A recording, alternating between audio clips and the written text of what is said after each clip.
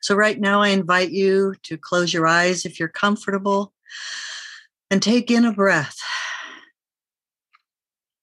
And as I feel that breath entering my body, I'm reminded and acknowledge that presence, that life, that one life that is within me now. There is only this source, this life, this power. It is eternal. It is everywhere. It is right here. And this source is creating everything that is, seen and unseen. And because this is all there is, that I know that this is the truth of my being, for I am made of this God stuff,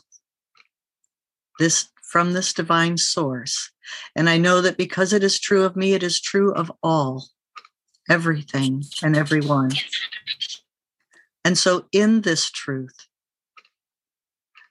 I recognize this presence, alive and living in, as, and through each and every one, in all things. And I realize that because this is the truth, that there is an abundance of all that I need. There is an abundance of my wholeness, my health, my well-being. That in this life, I have all that I need. And so I give great thanks for this truth, for this life, eternal life that is living in, as, and through me now. I'm grateful for the gifts of its presence and all that it brings forward and expresses in my life as me. And so I release this truth into that aspect of the law, knowing it is already made and demonstrated right here and now. And together we say, and so it is.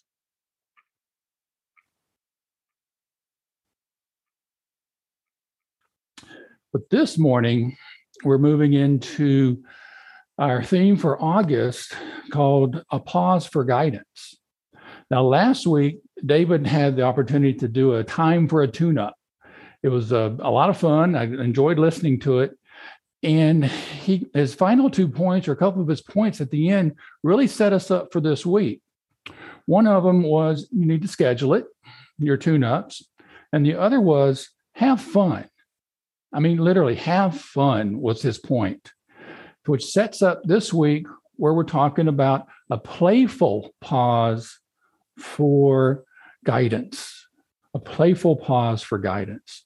So that ties right in with fun. And it also ties right in with the song we just heard about Unbound.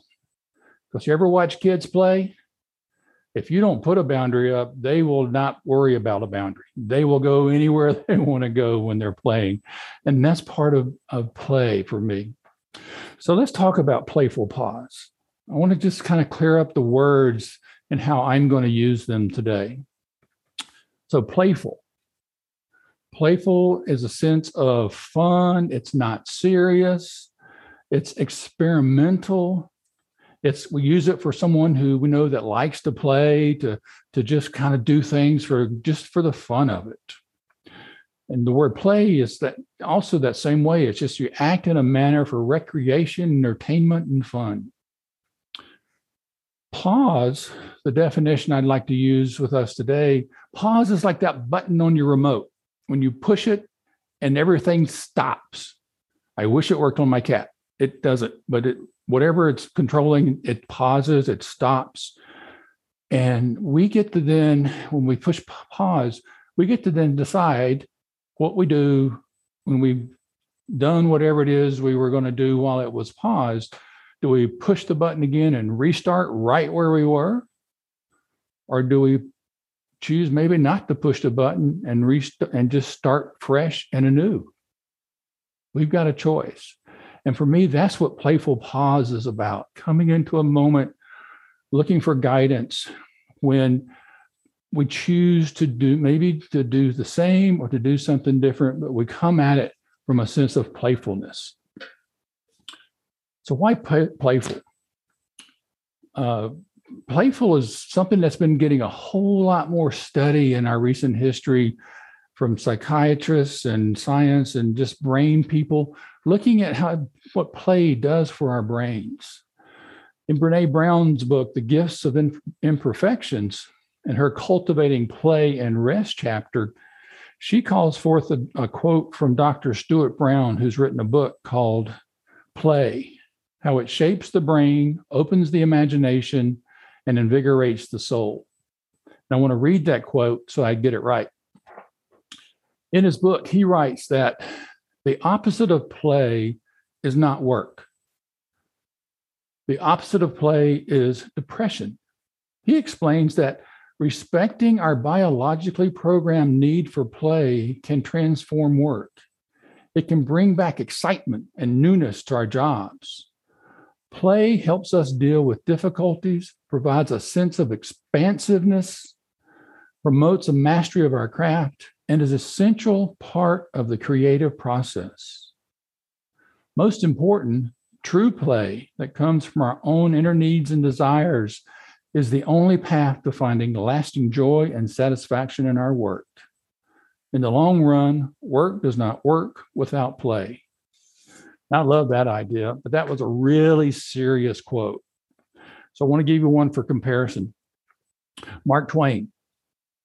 I like his work, his quote for play. And he puts it this way: work is anything the body is obliged to do. Play is basically everything else. So I like to use Mark Twain's version so that I can have a bigger place to find play. So with playful pause, what would that look like? What would that be for us? How would we go about that? Well, let's again go back to what we call playful. Playful is not serious, it's experimental, and it's spacious. A lot of times that sounds like just the opposite of spiritual practice. I've had people make serious spiritual practice be the exact opposite of those three things. But for me, playful is something that we can bring to anything that we do. And playful allows our pause to be more than just stopping, more than just hitting the button. And for me, the way to show this is to talk about how I have a playful pause built into my day. For me, it's exercise. My playful pause is exercise, working out, going for a walk, something that gets me up and moving about, and also gets me out of my office. With COVID, that was a real experience and a real chance to experiment with whether or not playfulness or a playful pause was the best use of my time. And because I couldn't go to the gym, they were all shut down. So I had to really look and say, okay, well, can I do a walk that's playful? And the good news for me was that I'm in my office at downtown Seattle, and just across the street, the courthouse has a grove of birch trees planted in the front. So I could go for a walk as a way to break from my routine, that I could go into nature, even in downtown Seattle. I could walk and touch the trees and be in that grove. I could do a walk that took me out into the sunshine, out into the wind or rain, and just into a spaciousness. And during that time, there wasn't anybody downtown Seattle, so it really was spacious. There were no crowds. The streets were empty. So I could have a really nice walk. Now, the thing about this exercise moment was there was no goal. This wasn't a power walk. It wasn't a walk for a purpose. It wasn't a walk to anywhere or for anything. It was simply a walk to be playful, to see the world with fresh eyes. My workouts are the same thing. When I've gotten back to being able to do that, when I break into to go into the gym for a workout, there's no purpose other than to work out, to get my body moving, to experience some fun, to have a good time, to get the exercise. And then my conscious mind's job is to make sure we don't get hurt. So it's really just free time. It's not serious. It's experiment. It's expansive time, just to be able to get the body moving and to shift my consciousness for that time. Now, there's probably some folks who would have heard that that's just a waste of time. You should stay at your desk, keep working, get everything done. I mean, these are crazy times. You got to keep working. And I love a quote I came across just recently that said, wasting time that you enjoy is really not wasting time. And I think there's some truth to that if you truly enjoy what it is, it's not a waste. It's going to have some benefit for you. Now, there are other places where in spiritual community, we do playful pauses. CSL Seattle has church camp coming up in a couple of weeks over at CBAC. We get over there and we play. The kids show us how to play, remind us how to play. We have, classes and workshops, but we're all about playing and enjoying just being at CBAC, just being in that moment, really getting back to having a good time and just being in community. So there are playful pauses that can help us find that sense of self again and our true connection. Now, when I look around the screen, I see those of you that have your videos turned off, you have smiles on your faces. And other folks I can see smiling, and some people that are going like, what is he talking about? And trying to see if this makes any sense. And that's okay. I wish we could explore that on a different time if we were doing a workshop, but this is a sermon or a talk. So let me shift the focus a little bit to try and give some different perspectives. When we talk about a playful pause in the context of asking for guidance, we're really moving that playful pause to a bit of a purpose. We often have those moments where we're just like, okay, God, I don't know what's next, or I don't know what's mine to do, or what is we have that place where we're kind of in the midst of it and we're looking for answer or information for guidance.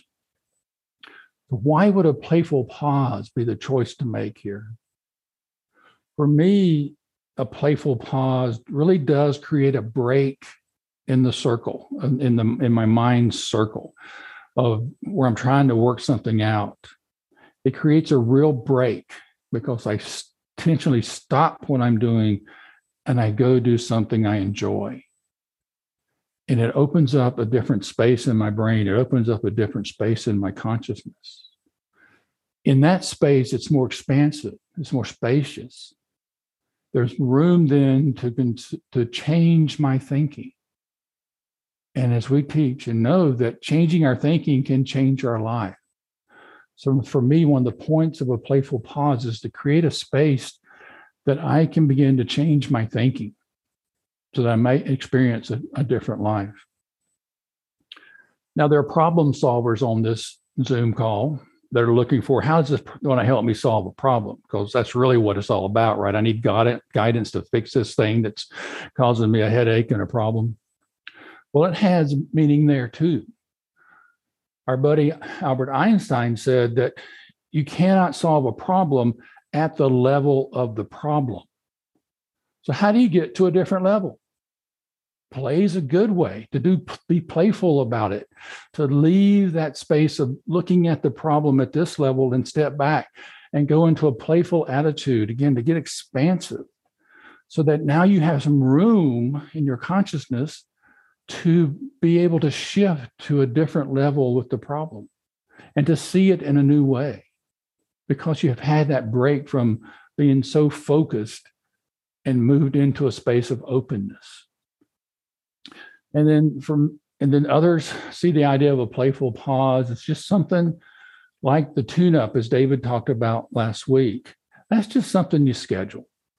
It's a part of life. It's good for you. The health experts tell us that exercise, at least getting a walk, doing something out that gets your body moving is good for you. It helps keep the blood flowing. Circulation's good for us. Our brains do better. And so it's just something that putting a playful pause of some kind, a playful moment in your day, each day, is something that can help you. A friend of mine here in CSL Seattle, some of you may know, is Rose Loper. She's a retired military officer. And she'll tell us all the time that the military firmly believes in play because they have enough work to do, but for them to have play in their schedule allows them to get to that openness, get back into remembering who they are, and shifts and makes a difference in the plans for whatever the military is undertaking. So we have play being used in the moment for problems and just part of a regularly scheduled taking care of ourselves. All of those are ways this playful pause can work for us. Okay, another example. You might remember a guy named Jesus. Well, if you read his stories, you know that he often took pauses. It's written, the guys who wrote those books wrote those as like he went off into the mountains and made it sound very serious.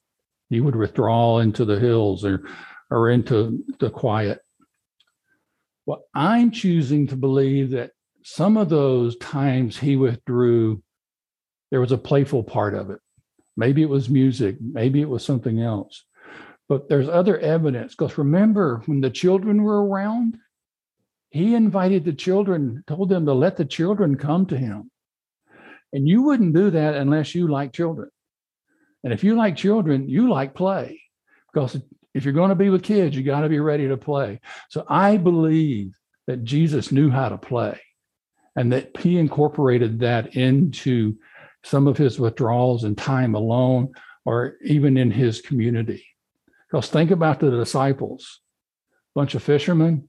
You know, they've got stories and they've got ways to play, and they do things that would be just plain fun. So this was a group of real people that actually had real life experiences that would bring play into their journeys when they're walking from one town to another. It was, I bet they were telling jokes and stories and just having fun. So they brought play into it as well. So for me, I'm going to choose to believe that there was play involved in those times in his practice, and that play is something that worked for him. I know it works for me, and I'm pretty sure it can work for you. So I invite you to just try it. Because, Emerson, another one of those guys who he takes very, very serious, he also said that play was a good thing. He called it's a happy talent to know how to play. And I don't remember that being one of the required readings in my journeys, but I think it should have been, because play is something that we can really use in our lives to have fun, to change our attitudes, to change our thinking, to change our experiences of our day. So my closing invitation this morning is simply this. Take a playful pause when you can. Be experimental with it. Just find a not serious moment when you're in the midst of it. Put that down as one of your spiritual tools to use when you're seeking guidance or any other time. Just need a break. Perhaps it's time to take one of your spiritual practices and try being playful with it. I'm pretty sure that a thought plus a feeling equals a result doesn't say, or they don't give more points for a serious thought plus a serious feeling equals a demonstration. I think there's a whole lot of energy available when you take a playful thought and a playful feeling and bring that into your prayer. Try it out and let me know if I'm wrong, but I think we know what will happen. Use your imagination when you play with your spiritual practices. That's one of our human powers, is our imagination. Use that when you're looking for a playful idea, which means it's your idea. I shared mine. You have what works for you. And because it's yours, then you'll be more likely to do what David told us to do last month, which is to schedule it, to claim some time for a bit of playfulness. So a playful pause on the road to seeking guidance is something that I encourage us all to take part in. For what I know is that a playful pause for guidance also leads us into the playful pause for a better life. So join me in prayer. And so I take this moment to simply stop and be in this circle of the CSL Olympia community. To know, as we've connected here this morning through the technology of Zoom, that we're also connected in energy, connected through mind of God, through consciousness, along with the electrons of the internet. And so this morning, as we have each brought who we are into the circle, each of us now brings who we are to the idea of a playful pause. That as a group, we allow this idea to move within us, to touch each of us in a way that supports us and expands our practice, or expands our nature, expands our consciousness. So that as we go forward from this day, we're open and receptive to Spirit's nudges, Spirit's wisdom, Spirit's guidance. As we are asked those questions for guidance, ask for help, ask for what's next.